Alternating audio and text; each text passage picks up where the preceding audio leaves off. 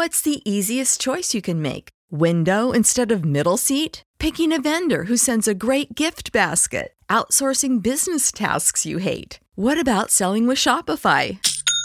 Whether you're selling a little or a lot, Shopify helps you do your thing, however you cha-ching. Shopify is the global commerce platform that helps you sell at every stage of your business. From the launch your online shop stage to the first real-life store stage, all the way to the did we just hit a million orders stage. Shopify's there to help you grow. Whether you're selling scented soap or offering outdoor outfits, Shopify helps you sell. Wherever and whatever you're selling, Shopify's got you covered. Sign up for a $1 per month trial period at shopify.com/try. Go to shopify.com/try now to grow your business, no matter what stage you're in. Shopify.com/try.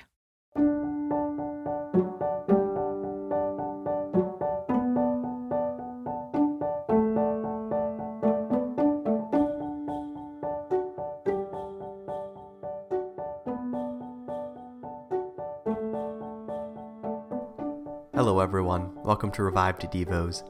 Today's Devo is by Andrew Murray. In seeking to understand God's power over prayer, we find the key in the very being of God, in the mystery of the Holy Trinity. If God was only one person, shut up within himself, there could be no thought of nearness to him or influence on him. But in God there are three persons. In God we have Father and Son, who have in the Holy Spirit their living bond of unity and fellowship. When eternal love begat the Son, and the Father gave the Son as the second person a place next himself as his equal and his counselor, there was a way opened for prayer and its influence in the very inmost life of deity itself. Just as on earth, so in heaven the whole relation between Father and Son is that of giving and taking. And if that taking is to be as voluntary and self-determined as the giving, there must be on the part of the Son an asking and receiving. In the holy fellowship of the divine persons, this asking of the Son was one of the great operations of the thrice blessed life of God. Here we have it in Psalm 2. This day I have begotten you, ask of me and I will give you. The Father gave the Son the place and the power to act upon him. The asking of the Son was no mere show or shadow, but one of those life movements in which the love of the Father and the Son met and completed each other. The Father had determined that he should not be alone in his counsels. There was a Son on whose asking and accepting their fulfillment should depend.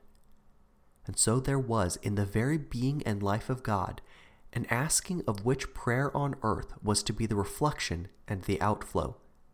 It was not without including this that Jesus said, I knew that you always hear me. Just as the sonship of Jesus on earth may not be separated from his sonship in heaven, even so with his prayer on earth. It is the continuation and the counterpart of his asking in heaven.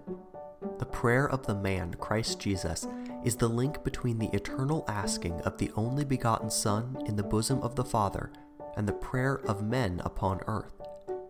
Prayer has its rise and its deepest source in the very being of God. In the bosom of deity, nothing is ever done without prayer, the asking of the Son, and the giving of the Father.